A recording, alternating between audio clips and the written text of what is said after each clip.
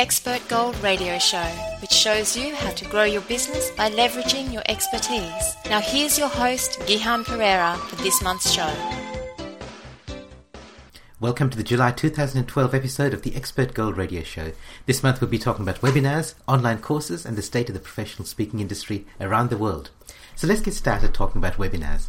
Last month I played the first part of an interview with American marketing expert, author and consultant Marsha Yadkin. We talked about how business owners can use webinars as a promotional or educational tool. Now if you missed the first part of the interview, you can listen to it at expertgoldradio.com. But now let's jump into the second part.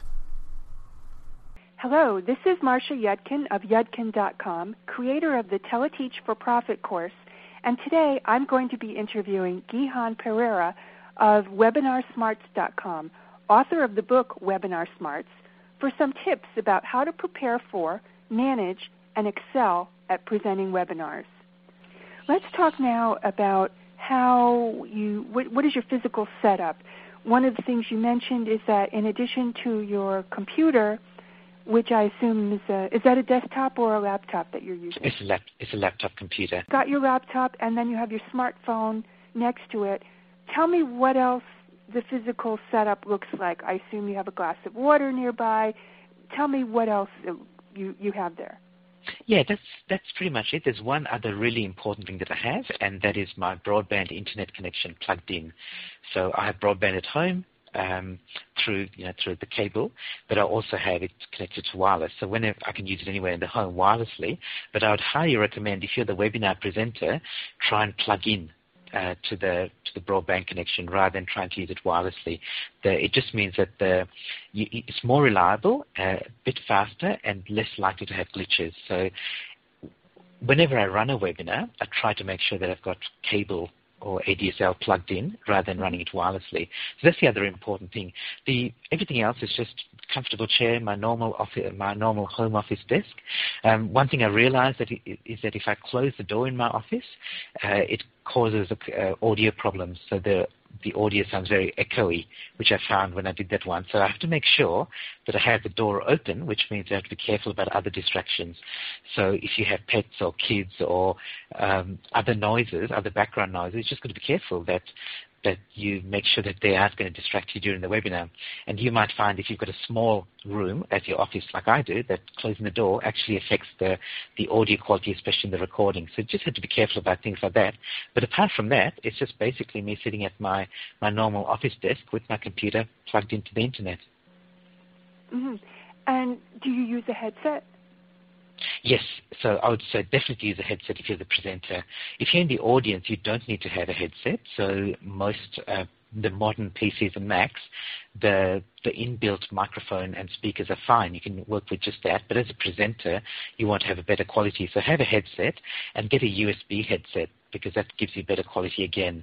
And here in Australia, you can get headsets fairly cheaply. It's like $50 or so. And I think any of those headsets are fine. The USB headsets are definitely the better ones, so I definitely recommend that. So the USB headset is plugged into the computer. It's not plugged into the telephone line, correct? Oh, yeah, actually, that's a good question because you can use, with GoToWebinar, which is the technology that I use, you can phone in to the webinar as well, both as a participant and the presenter. You can actually present over a phone line. They give you a phone number that you can call, or you can plug into the computer and then you just use it straight through the computer. I've only ever done it through the computer, and that is generally high quality because there you're doing it over an internet connection, which is pretty high quality, provided nobody else is downloading big movies at the same time in your home. It's generally high enough quality, and it's better quality than a phone line. Okay. I'm wondering, have you used a variety of webinar services? You have mentioned GoToWebinar most often, but have you experienced a variety of them?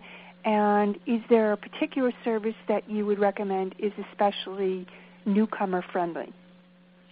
Yes, I think that, I use GoToWebinar now, and I use it exclusively. I've tried a couple of others.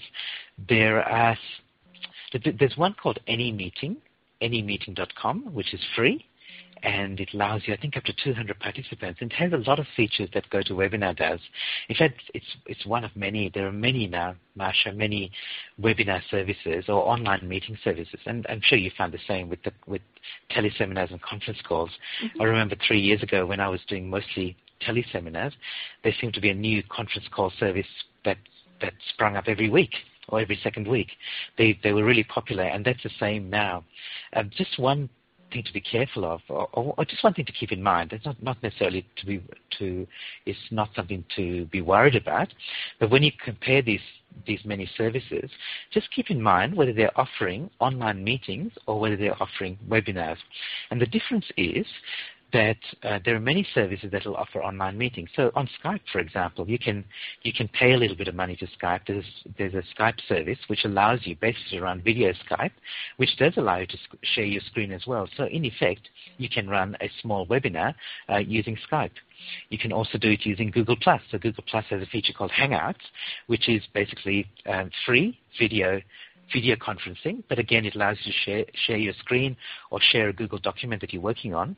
So there are a number of tools now that allow you to set up a live event and to conduct a live event.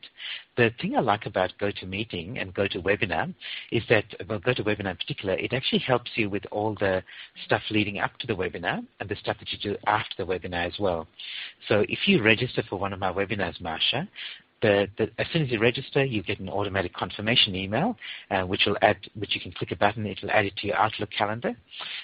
You'll get automatic emails leading up to the webinar, some reminder emails, and I can choose how frequently they arrive.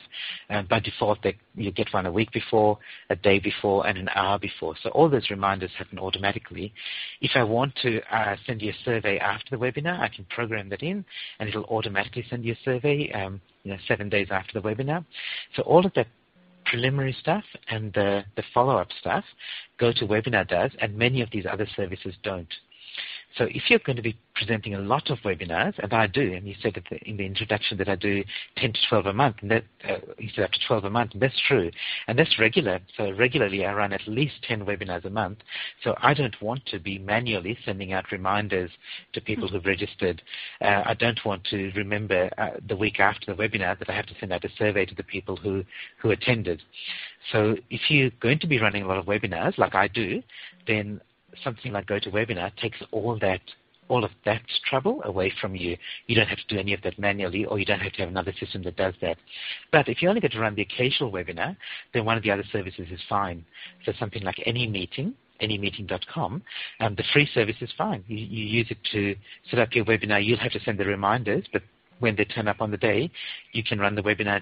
You can run the webinar live. Mm-hmm. Great. The other thing I should say about GoToWebinar is that they have a 30-day obligation-free trial. So you can sign up with GoToWebinar, run your first webinar or two, see how well you like it, and then cancel if you don't like it. But it does give you the chance to try it out fully free and fully obligation-free to see whether you like it or not. And I've loved it. I've probably run it for about 3 years now. I've been using GoToWebinar, and it's pretty reliable. So twice I've had a problem, and only once actually was GoToWebinar's problem. I live out in the country, and until 2 years ago I had internet through satellite, and more often than not I was unable to join webinars because of the nature of the satellite link-up. And it wasn't true broadband. Maybe it wasn't fast enough, or there was a delay or something, but it just didn't seem to work with some of the services. And I wonder how often you have been in a situation where people have signed up to participate in a webinar, and then for technical reasons they have been unable to join the program. Yeah, that used to happen more frequently, and it's happening much less frequently now, and I think that's just because the technology has matured. And the same as you, Marsha, I don't live in the country, but 3 years ago when I first started using webinars, it was a little bit more clunky. There were there were more people who couldn't join, and I'd get the occasional glitch more frequently than I do now. There haven't been major problems. So probably in the 3 years that I've been running it, the one problem I had just once, there was once GoToWebinar was done and nobody could join, so I couldn't run the webinar. I couldn't join to start it, and participants couldn't join, but that was once in 3 years that I've had that problem. Very occasionally, I will experience audio problems where people will say, I can't hear you, and that goes away after a minute or so. So there's some, and I think that's just something's happening with my internet service provider, that they suddenly get slow for a minute or so. But apart from that, it's pretty reliable. And for participants as well. So when I first started webinars, because you know the thing about conference calls and teleseminars, Marsha, it's dead easy to use. People pick up the phone, they dial the number, and they're in. It's very rare that you have a problem with that. And when I first started webinars, my biggest fear was that I'd be getting so many tech support calls because people wouldn't be able to join the webinar.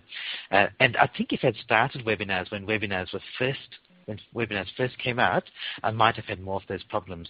But I waited until 3 years ago, and then the technology was reasonably mature, and even now it's become so much better now.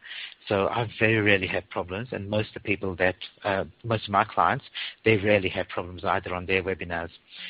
Participants occasionally have problems because they upgrade to the newest version of the Mac operating system, and then there was one recent upgrade that wasn't compatible with GoToWebinar, or it blocked GoToWebinar, so then they had to download the latest version. But that's rare.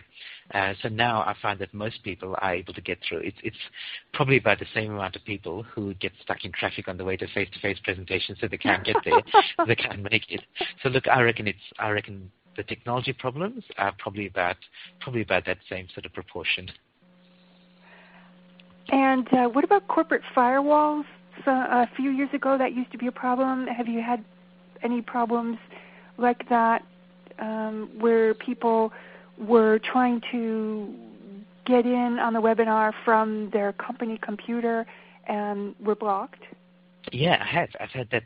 It actually didn't happen to me, but it happened to one of my clients, where she was running webinars, and she found that a particular group of people couldn't get through, and they basically, after the webinar, they contacted her. She contacted the webinar company, and they said, look, it's just get your IT department just to approve this Java applet, and that's it. So I didn't quite understand the details. She didn't either, but the tech people talked to the IT people, and the IT people were happy with it because generally the way the corporate firewalls, they're happy to approve stuff that is okay.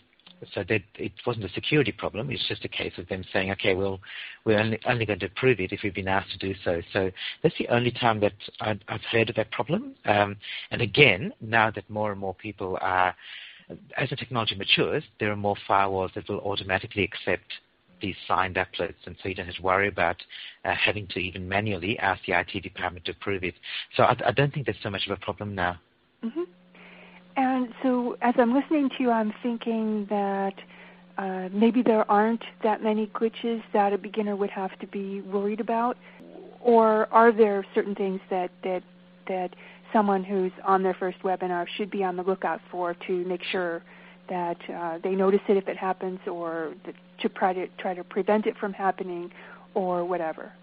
Yeah, exactly. And you've actually hit the nail on the head, because you said exactly the two things that you need to keep in mind. So one is the glitches that you need to be aware that might happen, and the second is what you can do to prevent them from happening.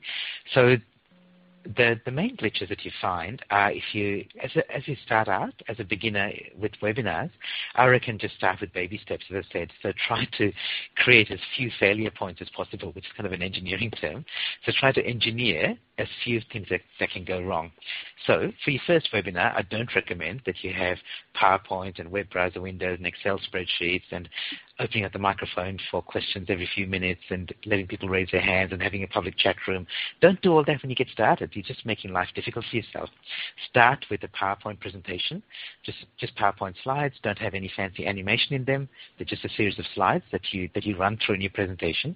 I mean, you can still have the engagement. So you still stop for questions, and you allow people to type questions in, so don't worry about turning microphones on. So you still have the interaction that way. Save your so that will actually minimize the problems you're going to have. then just as a backup, save your PowerPoint as a PDF file. So save it as a PDF file and have that available. You might even want to send that to your participants. In the early days when I was running webinars, I would save my PowerPoint as a PDF file and upload it to my web server or to Dropbox or some account like that. And I just had it there just in case my visuals failed. I would be able to quickly send an email to all the participants saying, oh, hey, my visuals have failed. Here's the link to download the slides, and let's start again from page 17. Mm-hmm. I never had to use it, but it reassured me that it was there just in case I needed it. So you can do little backups like that. If you've got somebody who's acting as your host and they're going to be pressing the buttons, make sure that they've got a copy of your PowerPoint slides, or at least the PDF version of them. And I have seen that happen, not with me, but I've seen other webinars where for some reason the guest presenter couldn't get his slide presentation working, but so the host had the copy of the slides, and the host was running through the slides, and all the presenter had to say was, okay, next slide please, Marsha. Yeah, exactly. So those are the sort of things that you can put as backup. There are things, and as I said, to prevent them, just make this technology as reliable as possible. So work from a comfortable environment. Don't work in a busy coffee shop or in an airport terminal. I've seen people do webinars from airport lounges, and they work, but there is background noise, and it wasn't anywhere near as effective, and internet's unreliable. So try to create as reliable a technology setup as possible, and when you get started, don't try to do too much in your webinar. Don't try to use all the features just because they're there. Just start your webinar, say hello, press the record button, and then go through your slide presentation, stop for questions, and then read out the questions as they come in. That's the easiest way to get started, and it's the easiest way to prevent problems, and more, I think, Marsha, to prevent the concern about problems. Because I find that in fact, a few of my clients, I've kind of had to push them over the edge. I said, look, you're good enough now. You just got to do it. Because they think, what if this goes wrong? What if this goes wrong? And it's actually the worry about it going wrong that causes them more of a problem than it actually going wrong. Is there a rule of thumb about how many slides you should plan to have for, let's say, a 1-hour webinar? I've actually got a number, and I've got a rule of thumb. So look, the number, if you really want to know just a number, I reckon 1 slide per minute, which sounds like a lot. And if you're doing a 1-hour face-to-face seminar or 1-hour training program, you say, oh my God, I'm not going to have 60 slides. However, for a webinar, because your slides are the visuals, 1 slide per minute is a good rule of thumb. My guideline is this, that what's on the screen should match what you're saying at the time. So this is where I see the problem, that people will have a slide up there for 5 minutes, but they can't be talking about the content of that 1 slide for 5 minutes.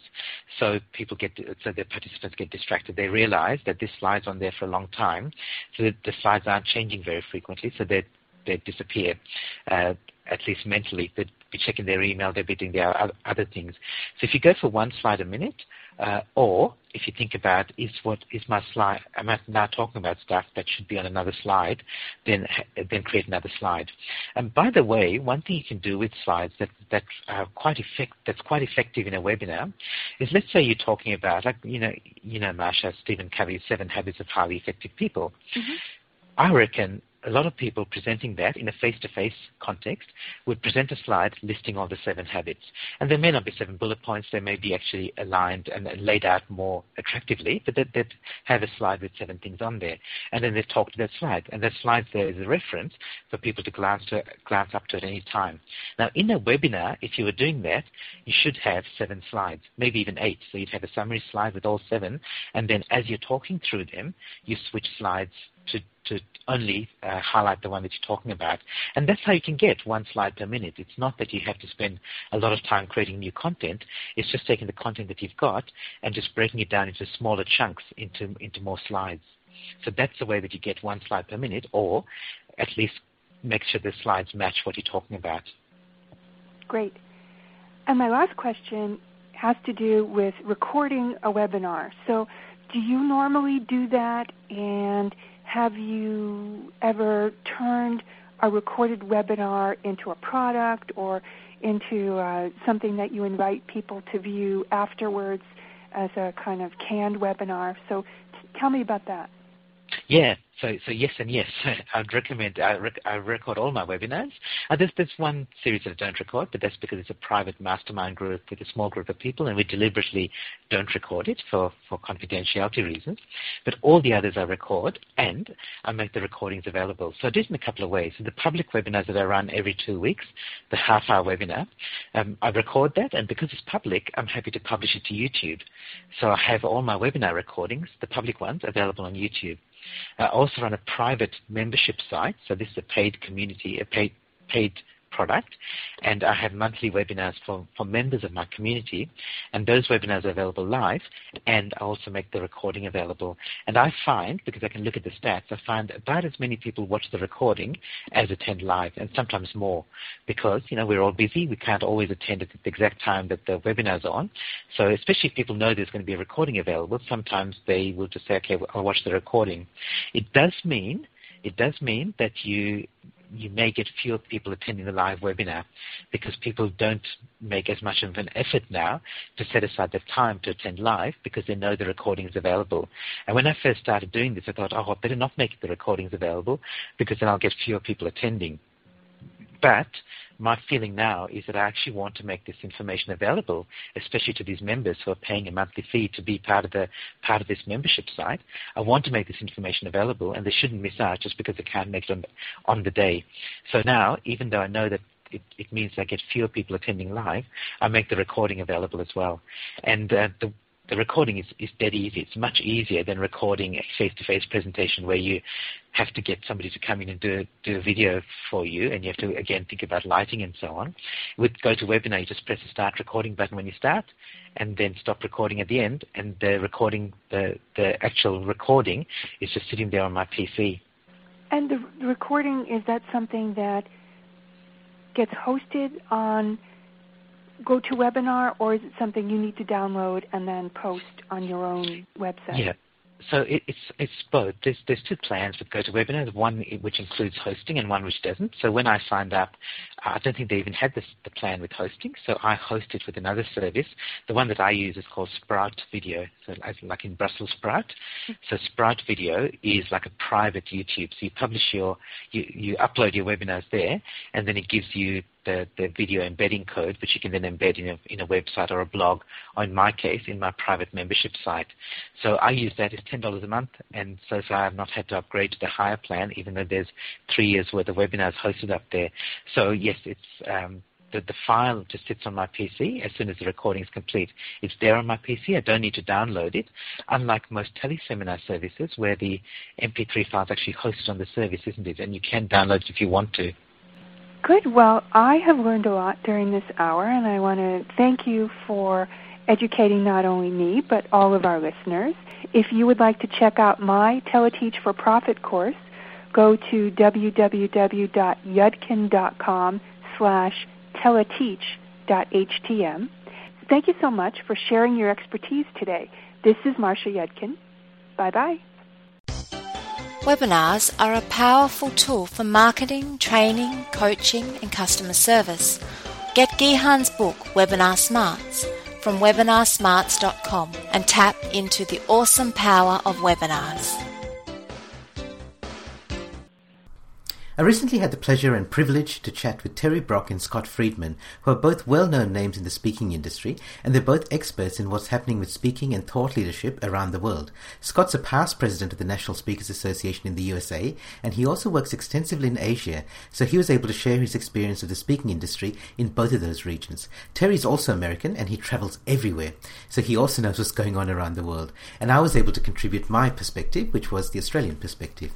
We recorded the conversation using Skype, and Terry managed it, and he did a brilliant job of polishing and publishing it. So let's join that conversation now.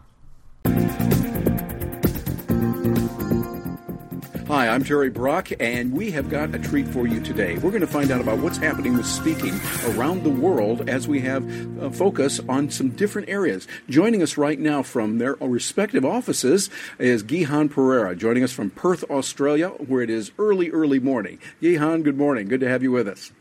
Thanks, Terry. Good to be here. And we also have joining us from one of his offices in Denver, Colorado, a person who gets over to Singapore and Malaysia, Thailand a lot, Scott Friedman. Scott, thanks for joining us. Great to be here, and glad it's not as early as it is here, or here as it is in Australia. Yes, that's right. It seldom is, that's right, or something like that. However, I predict that you will eventually have morning there in Denver. So it just happens now and then. Well, gentlemen, the reason I asked you to join me, and for those of you watching this, is we want to find out some of the key areas of how the speaking industry is changing. The profession of speaking is undergoing a lot of change right now. We're seeing that. And so we want to look at what's happening in different areas of the world. Of course, I'm here in the United States, in Orlando, Florida.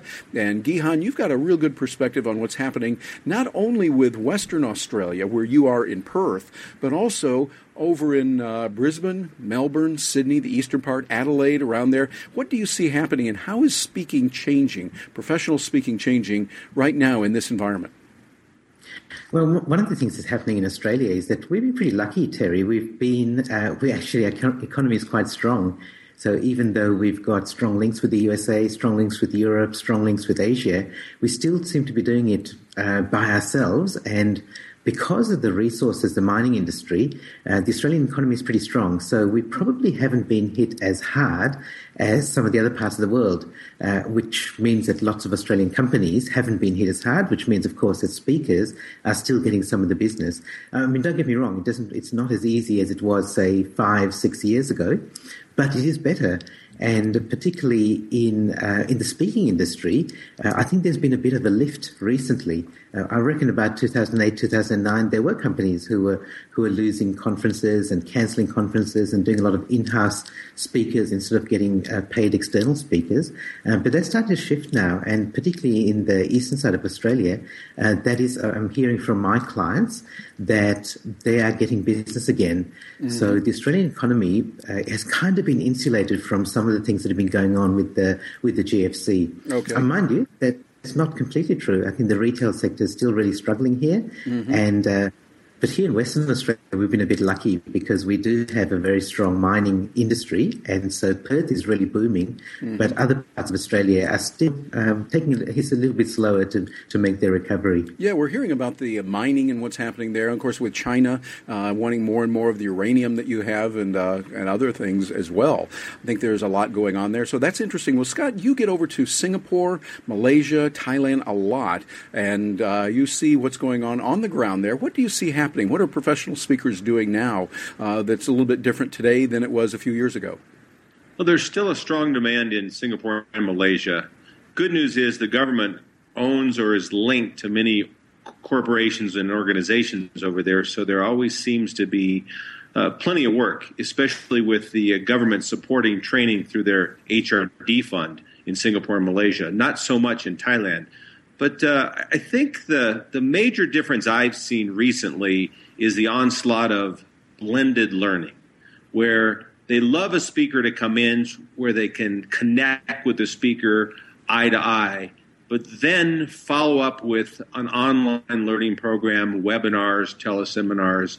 So you see a good combination of the two, but it usually starts with that face-to-face interaction. Yeah, interesting. As I'm seeing the same type of thing that now we're utilizing the technology. Corporations realize they can't just say, okay, we're going to stop all training. We're going to stop all meetings, because that's going to hurt them long term. That's not a good way to be strengthened and have a good fiber and a position in the marketplace in a tough market. But instead, they might bring the speaker in physically, but then they want a little bit more. They want to be able to have those webinars. They want to have those teleseminars. And what we're seeing now is more programs like Skype programs, where you can have a presentation. The speaker is one place, talking to the group live and direct, interacting over Skype. And we're seeing those kinds of things tend to be happening a little bit more. Gihan, are you seeing any of that in Australia? Yeah, and I think you put that really well, Scott, the blended learning. In fact, in some ways, Australia, because we've got a small population, I mean, we're as big as the US in terms of size, but we've only got 20 million people. And it means the market's a lot smaller, and Australian corporations and Australian businesses have always wanted really high value from their speakers, and it's even more so now. So now that the technology is there, businesses are demanding it. So we're definitely seeing that. And as you say, Scotty, it's not only after the presentation, but even before. Yeah. So you might send a survey before the presentation. You might have even some sort of planning webinar before a workshop to help people get prepared for it. And then afterwards, as you say, they want follow-up. Ian Hutchinson, who's a very well-known speaker here, you guys probably both know him. He said recently on a webinar that basically, if you're not doing performance or productivity in some form, you may not call it that, but if you're not offering performance or productivity, it's very hard to get booked. And that's basically on your content and also in the way that you deliver. So I think that even though the speaking business is strong here, clients and audiences are expecting much more return on investment and much more than just the 45-minute keynote or the one-day workshop. So what we see is a change where clients are now more embracing the technology like Skype, webinars, and those kinds of things, and they want that as an integral part of the experience. Scott, are you seeing that happen over in Singapore, Thailand, and Malaysia? It kind of reminds me of the publishing industry around the world now, where when you go with a publisher, they expect you to sell your own books, and they make sure that you buy enough of them they make money. That's the way they make their money today, is by making you sell your own books, but be a part of that relationship with your readers. Same thing in speaking. They want you to be a part of selling it ahead of time, doing a little bit of pre-work, and then follow up. I've never seen so much accountability before that clients are looking for. That, like Ian had mentioned, that they want to make sure that there's some kind of performance enhancement or productivity taking place, and they'll follow up on that with some form of tool or feedback. Yeah, exactly. I think I'm finding that with clients that are asking for it. And what I'll often do is build a web page for them for that specific event, and where I might have a Skype video interview, much like this, talking about, talking with some of the other speakers to say, okay, Mary and Sally, you're going to be speaking at the Widget Makers Conference in East Wakahuga, which a lovely place to visit, by the way, Scott. You'll have to go there sometime.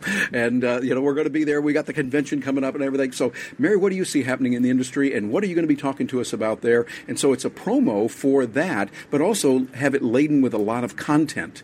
Not just come to our great convention, but give them, we're going to cover 5 points that you need to succeed here in the widget industry. And so I'll say, well, Mary, what's the first one you're going to give? Give us something really of substance. And I find that meeting planners are saying when they see that video, they definitely see a rise in registration. They can put the video then on their site, and so it becomes something like Gihan, you were saying beforehand, they've got that. And then afterwards, we're talking about, here's what we covered at the East Wakahuga Convention. It was great. Look at all of us holding hands and singing the way they do in East Wakahuga, and we're having a great time and just talking about these things. And so it's like it becomes more than just a one-time event. It becomes something way before and way after. Gihan, are you seeing those kinds of things happening? Yeah, absolutely, Terry. And I really like the word you use, substance, because I think Australian audiences, I think we're pretty tough on our speakers as an audience member and as audiences. And I think speakers from other countries who've come to Australia have maybe been a bit surprised at how much substance and value we expect from audiences. Yeah. And I think also because we're a small country, we're pretty good at looking at getting education from all around the world. So we don't just look at our only tiny little corner of the world. So there are people now in organizations who watch TED videos regularly, or they listen to podcasts, and so they're up to date with what's going on in the world. So, and if you're speaking in that area and you're not completely up to date, there'll be people Googling on their iPads while you're speaking and challenging you on their Twitter back channel if you've got that set up. And so I think more and more, as speakers, we can look at that as a threat or a risk, or we can look at it as an opportunity. So more and more I'm seeing speakers who are bringing in stuff from elsewhere, and it's not just their own unique material, but it could be also their unique view on other people's material and their perspective on a TED video or a Seth Godin podcast, a blog post or something like that, and then bring that in. And that helps as well, because it helps to make everything else that they're seeing or reading or watching more relevant and more meaningful to their particular situation. So, yeah, I think that in Australia, speakers have to be much more than just themselves and just their one isolated presentation. It's got to be bringing other things as well with real substance. Definitely. It's one of the things I've seen here in the United States. We'll say, hey, get rich in your niche. And we'll say, or as they'd say in Europe, your niche. But it's niche and you're rich sounds better. It rhymes. Scott, don't you think that rhymes better right there as an American? Yeah, as opposed to get rich in your niche. Yeah, it doesn't work. But I think the key is I find that in Australia you become more diversified. You do have a lot because you have to with a smaller company. In the United States, we could do that, I think, in the past. But we do see those kinds of comparisons that are going on. Scott, are you seeing that also where they're looking at a more global view over in Singapore, Thailand, and Malaysia? Yeah, I think it's consistent around the world, whether it's in here in America or over in Asia. One of the major trends I've seen recently is the TED conference. Mm-hmm. That 18-minute. If you can't say it in 18 minutes, then you can't say it. That you see a lot of speaker groups or companies, association meetings embracing that style, and now I've heard from speaker bureaus that's their go-to place now to find speakers is to go through the TED site and see what's new out there. Mm-hmm. So we'd be able to say it as fast as possible and really point and across and have the necessary content. Yeah, and to that point, I see the same thing with videos that we do. I tend to like to put out a lot of content, and I would interpret quality as a 30 to 45-minute video. The challenge is people don't watch that, even though I produced it. I mean, can you figure that? Can you believe that? Just because I produced it, they should see it. But I guess they've got other ideas and other things to do than watch my videos. So keeping them short, we're finding 3 to 5 minutes on YouTube and being packed with information and short and concise. But sometimes there's also a place for those longer videos. Gihan, you do a lot with videos and screencasting. You've got some excellent material. And by the way, please give us your website where we can find some of that information with your Guru Network. What is that website we can go to? Yeah, the main place is gihanperera.com. And spell that for us, please. It's GIHANPERERA.com. And you're right, Terry, with my public run public webinars. I run 2 a month, and they run for about 30 minutes to 40 minutes each. And for that, I take the recording and put that on YouTube because it's public, so it might as well go on YouTube. And as you say, it's just a screenshot, so you can see the screen and you can hear my voice.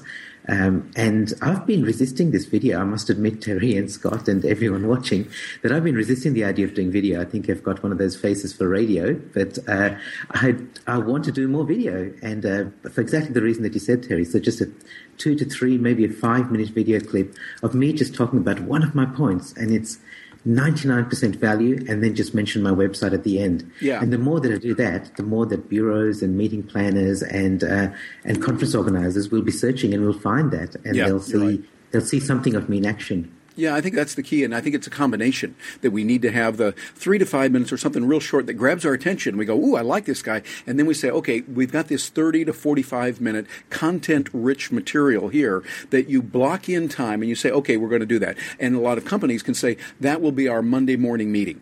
So we've got an hour and a half for the Monday morning meeting, and they can sit down and watch a video where they really learn some content they need and be able to do that. Scott, what role do you see technology playing in those countries of Singapore, Thailand, and Malaysia? What kind of things are you seeing happening with technology there?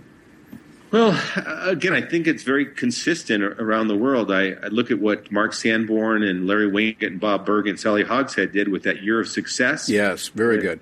And they're doing that 3 to 5 minute video again. Really, the lesson, just the quick lesson, fast, and then you're on for the next day, basically. Mm-hmm. So, I see that. We used to say, well, that's Terry Brock does that kind of stuff. I mean, it'll never become mainstream. Yeah. He's a freak of nature. That Terry We've Brock. Known that, yeah.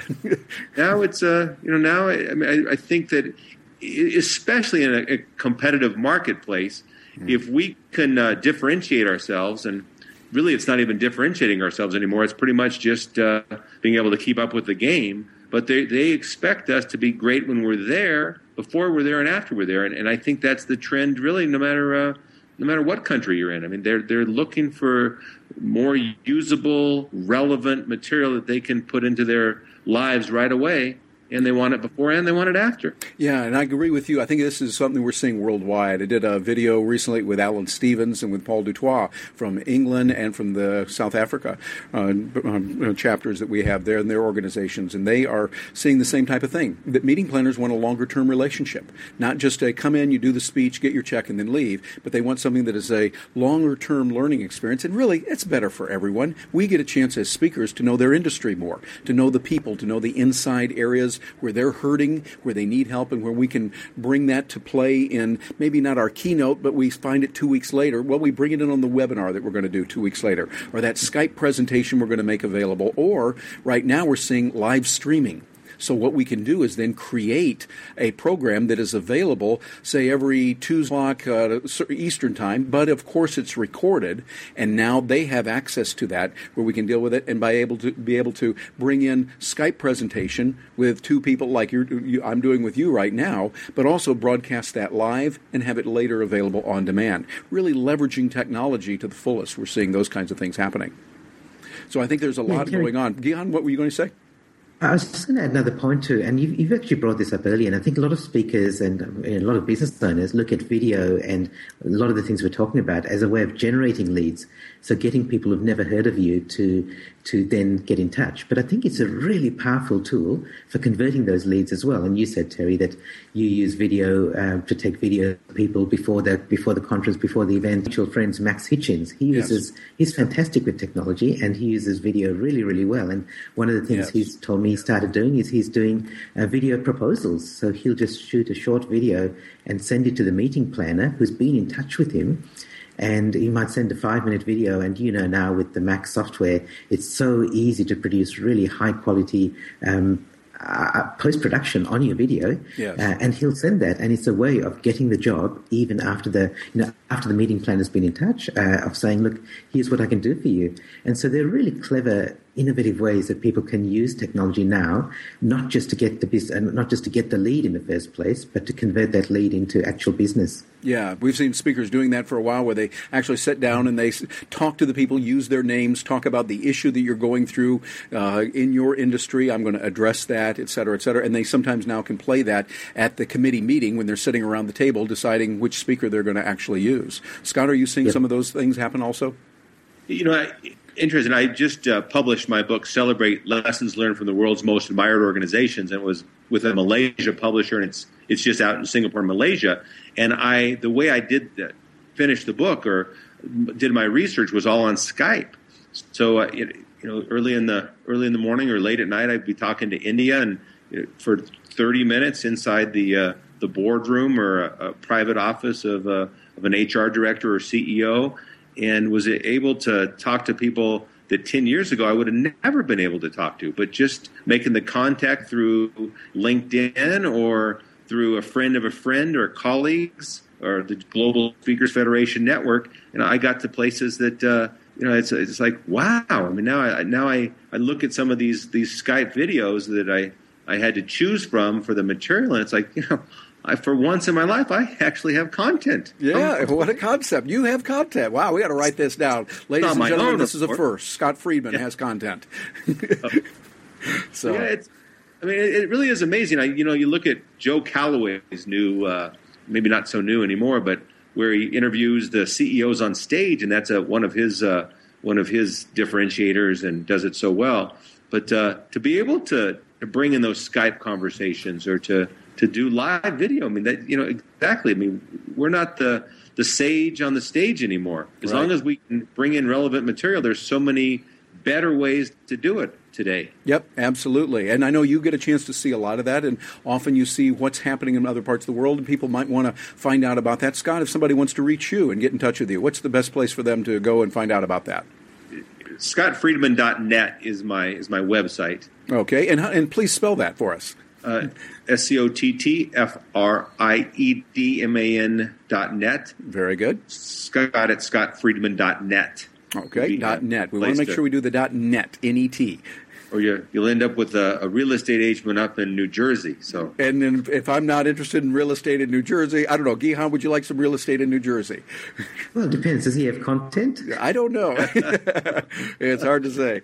Well, gentlemen, this has really been good. I appreciate you joining me for this, and I know those of you that are watching probably getting some good information out of this. Think about how the world is changing for professional speakers. There's a lot of opportunities. Yes, some doors are closing, but that also means, hey, there's other good openings, and we're going to see a lot there. Of course, see, we got to put the motivational positive spin on it as speakers, right? It's like whatever happens, like the door closes, we know that another one might not be open either. So, it could be either way on that. Window, go through the window. Through the window, that's right. We could do the window or something. So, gentlemen, thanks for joining me, and I will look forward to seeing you again. Take care now. Thanks, Terry. Thanks, Terry. Thanks, Scott.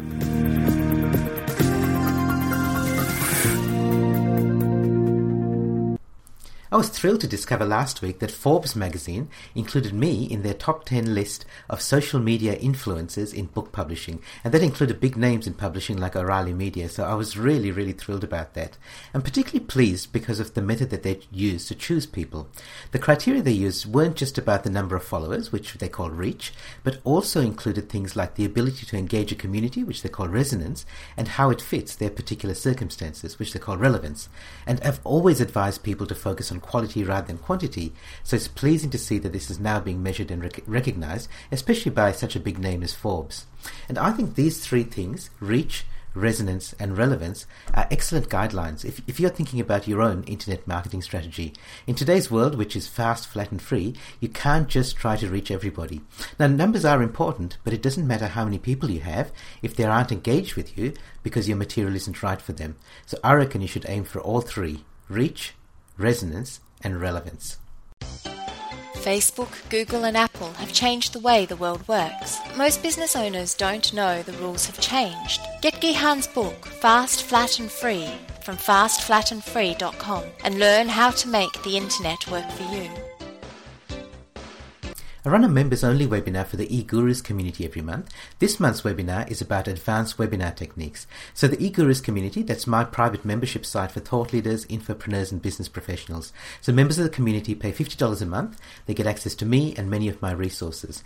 In the community, we're also continuing our 2 mastermind groups this month. One's about membership sites and the other one's about authorship. So if you're interested in building or growing a paid membership site for your business, or in creating new material in writing or audio or video, join us in these groups. You can sign up to the webinar and the mastermind groups in the eGurus community if you're a member. You can also watch the recording of last month's webinar where we talked about how to create online learning modules using TED.com's brilliant new TED Ed service. Are you a speaker, trainer, coach, consultant or thought leader? If you'd like to use the internet to get more business or deliver your material, join the eGurus community. Find out more and sign up at egurus.info. Last month I talked about the value of online courses for you, your audiences and your clients. Again, if you missed that segment, you can listen to it at expertgoalradio.com. This month I'd like to go a little bit further and explain how to create the material for your online courses. And I'm going to show you how to do it fast. How? By creating a course from existing material. Here are 7 easy ways that you can create an online course from existing material. Number 1, convert a workbook. So if your training program or seminar already has a detailed handout or workbook, consider delivering that as an online course instead of giving it out to attendees at the workshop itself. The material is already highly relevant to the program because it was designed for it, so it's a perfect fit for a follow-up course after the live workshop. Now, of course, this means that you have to provide a different handout at the workshop, or none at all, but that might just be a cut-down version of the full handout, which is pretty easy to create. As I said, you might decide you don't need a handout at all for the live workshop, and all you have to do is deliver it as an online course later. Number 2, summarize book chapters. If you've put all the work into writing a book, then you've obviously thought about organizing your material logically and delivering it in the right sort of sequence. So it's easy to create an online course that delivers the material in the same sections and in the same sequence. Of course, you won't deliver the entire book chapter by chapter, but what you do is you deliver a summary of each chapter in each course module. Now, this is exactly what I did with my book Fast, Flat and Free. The book has 9 main chapters, so I made an online course with 9 modules and delivered 1 module a day for 9 days. So it's a very compressed online course. course. Each module is about 300 to 400 words long, so it's about one page if you printed it out. And it's broadly the introductory text of that chapter. If you'd like to register for that course, it's free. You can just go to gihanperera.com, go to the online courses section, and you can register for that, the Fast, Flat and Free online course. Number 3 is to extract articles from a book. So just said that your course can provide an overview of a book. You can also change it slightly and deliver even more value by sending more detailed material in each module. All you've got to do is identify chunks of the book that you can extract as individual articles, and then you send those articles as an online course. I did this with my other book, Webinar Smarts, which is about planning and presenting high-quality webinars. This is much more of a how-to book than Fast, Flat and Free, so it would have been less useful for me to just send a summary of each chapter. Instead, what I do is take articles from the book and send an in-depth article every 2 weeks to subscribers. Again, each article is about 300 to 400 words long, but this time it's much more detailed and much more specific, and not necessarily in the same sequence as they appear in the book. This course is also free, so if you'd like to experience it, go to webinarsmarts.com and register for the course there. So number 4 is to collate related newsletter articles. So the previous idea was to take articles from a book, but you can also turn it the other way around. Rather than extracting articles from a book, you can collect articles that you've previously written and collate them in an appropriate sequence and then deliver them as an online course. Now, if you publish a regular newsletter or blog, this is going to be very, very easy to do. It's even easier if you've been tagging your blog posts as you publish them, because then it's easy to see everything you've written on a particular topic. Simply look through the list, identify some that could be included in your course, put them in the right order, and you've done 90% of the work, and that just becomes your online course. Number 5 is to convert a list of bullet points. So this is about expanding material that you've got. In all of the previous ideas, you provide substantial material, so as I said, about 300 to 400 words in each course module. But there's no reason that your material has to be so long and detailed. Sometimes your course participants will prefer and they'll appreciate receiving a shorter message, so like just one screen in their email program, especially if it's still relevant and practical. So look for a list of things that you teach and consider whether you can deliver each item in the list as a module. Now you might have to expand that, each item, into a paragraph or two, but don't go much further than that. For example, if you've written something like the top 10 tips for running better meetings, each of those 10 tips can be a course module where you just, the main subject is the tip itself, and then you have 1 or 2 paragraphs that explains it in a little bit more detail. This is exactly what I did with my 10-minute Reputation Builders course, which shows you how to boost your online reputation in no more than 10 minutes a day. Now, it started life as a 20-point list. Actually, it was in my book, Fast, Flat and Free, and I simply copied that to a course and expanded each item slightly. Again, this is a free course which you can register for, so if you're interested, you can go to gihanperera.com, go to the online courses section, and then register for that 10-minute Reputation Builders. Number 6 of 7 is to choose inspirational quotations. So another easy way to create an online course is by sending an inspirational or motivational quotation in each course module. Some people think this is a waste of space, and I certainly don't like the people who overdo this on Twitter or Facebook, but many people do like receiving a daily, a weekly, or monthly dose of inspiration. So collect relevant quotations, particularly if they're related to your topic area, and send them in a regular online course. Again, this is something that I do. I do this with my Create the Future course, which sends you a quotation and photograph that's associated with that quotation, and it sends that once a week. So every Monday morning you get to start your week with an inspirational quotation and a photograph. Again, that course is free, so if you go to gihanperera.com you can register for that. And finally, number 7 is to use other people's material. Keep in mind that you don't always have to provide your own material in your online courses. Just because it isn't your own material doesn't mean that it's not valuable. Your course participants will still value the fact that you've gone through, you've sifted through all the material that's out there and handpicked what's most relevant for them. So they will value that. Just be sure that you've got permission to use that material. Now, if you're just linking to that material on a public web page, you don't need to ask for permission. But if you're including any of that material directly in your course modules, be sure that you've got the copyright owner's written permission to do so. For example, one of the easiest ways to create a high-content online course is by finding a series of relevant videos from YouTube or TED.com and simply using them as your course material. In each course module, you just link to that video and add a paragraph or two explaining why you think it's relevant for your participants. Okay, so that's 7 ideas. Which of these could work for you? Not all of these ideas will work for everybody, but I'm sure you can find some that will work for you. In all these cases, you're duplicating material that's already been published, mostly published by yourself, but sometimes even published by other people.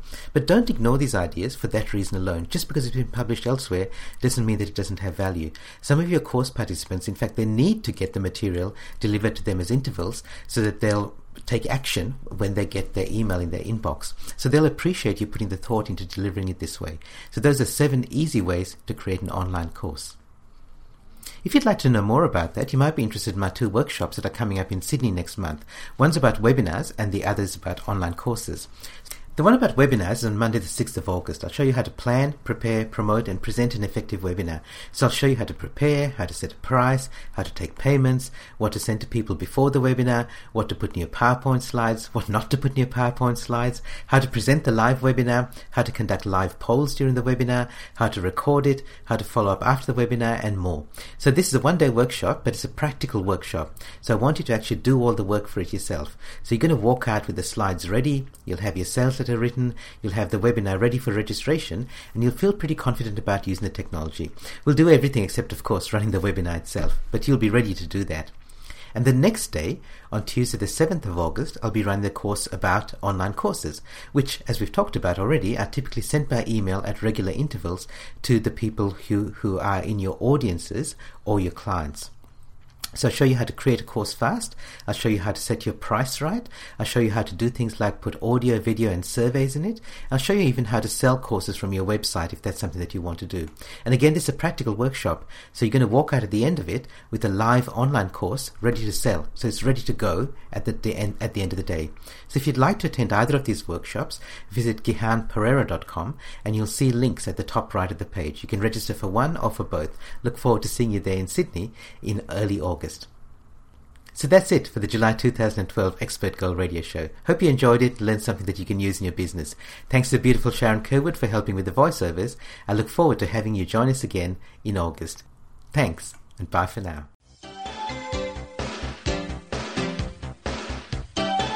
You've been listening to the Expert Gold Radio Show. If you'd like to subscribe to the show, read the show notes, or leave your comments, visit expertgoldradio.com. And remember, great minds don't think alike.